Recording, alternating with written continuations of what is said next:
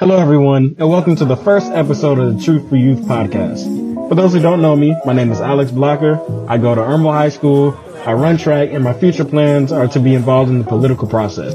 I have two great co-hosts with me today, the first one being Maya and the second being Alea. They're both going to introduce themselves, and they are both essential workers. So Maya, tell us what that's like. Sanitation levels do have to be at 100% all the time, and also our ability as a store to enforce social distancing.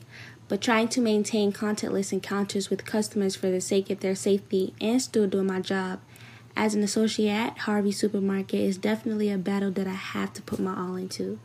Yeah, so I work in a tutoring center in Greenville, and things have started to become more difficult with having to shorten the sessions in order to sanitize everything before the next round of kids come in. And of course, everyone has to wear a mask, so it's been very difficult with a lot of our younger kids to keep them on their faces at all times. So there have been a lot of challenges that we've had. So as you can see, we are a group of young people who are having to adapt and arise to the situation at hand. With that being said, since we are in Generation Z, it can be said that we are experiencing the most crises of any other previous generation. So whether it's the great existential crisis of climate change, the greatest economic downfall since the Great Depression, but also historic racial inequalities, and the most pressing and pertinent, the worst response to a pandemic in modern history.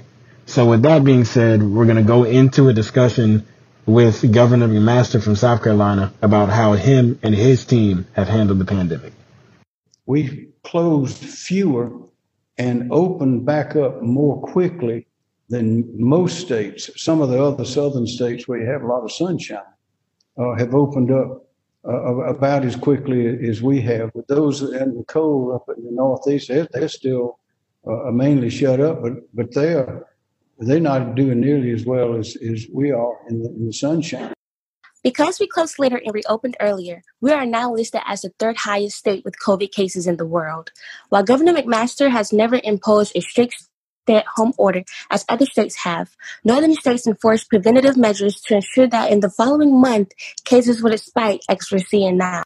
Also, he strongly emphasized how sunshine states were doing so much better than that of northern states. But as of today, the states with the highest number of cases in the U.S. have all been sunshine states, especially with that of Florida, the sunshine state, reporting the most cases with almost 70,000 new cases in only the past week. Staying with the same topic of new cases, the hospitalization rate for African Americans is 5 times that of white Americans.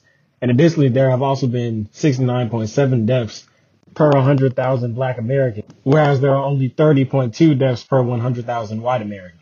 So while crises have always disproportionately affected racial minorities, the year 2020 has brought a light onto an issue that African Americans have been protesting for years, which is of course police brutality. And with the rising tensions in the country, the GOP's only African American senator had some words and sentiments about race in America, which we will discuss after this. One of the best pieces of advice I got from my brother who was at that school at the time, don't ever let fear consume you. A part of the challenge of race, especially in America today, is it consumes us, and it consumes us with little historical perspective.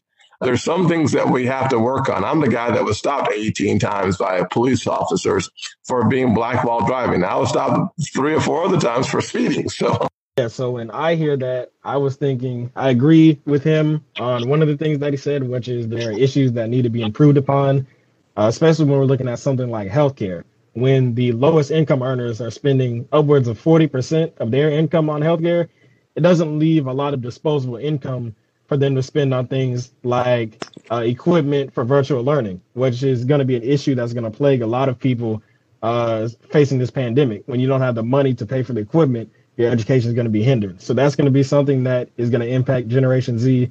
And also another thing that has plagued many generations, which is student debt.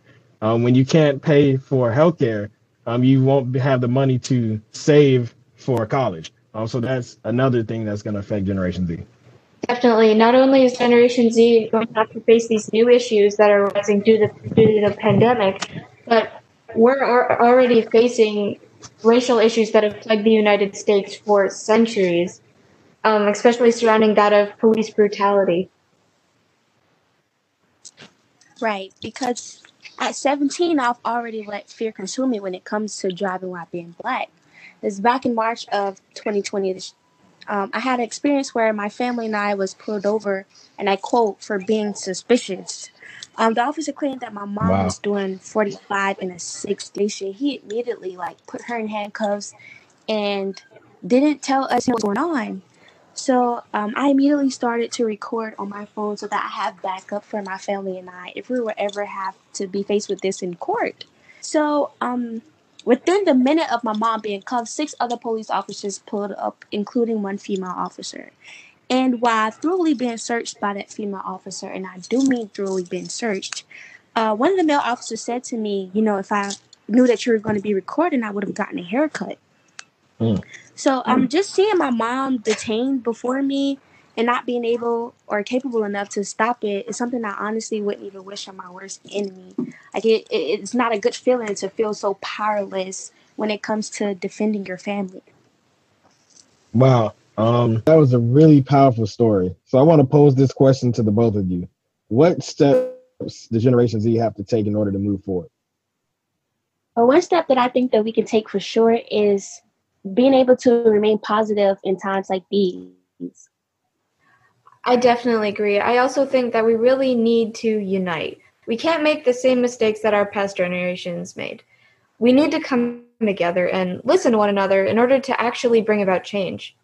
We can't make any progress constantly fighting, so our generation needs to be the one to place our differences aside in order to bring about the transformation that the country and also the world needs to see. That was very well spoken, Nalea, and I completely agree. We have to be a generation that's able to look in the past at some of the mistakes that our ancestors made and not make those same mistakes.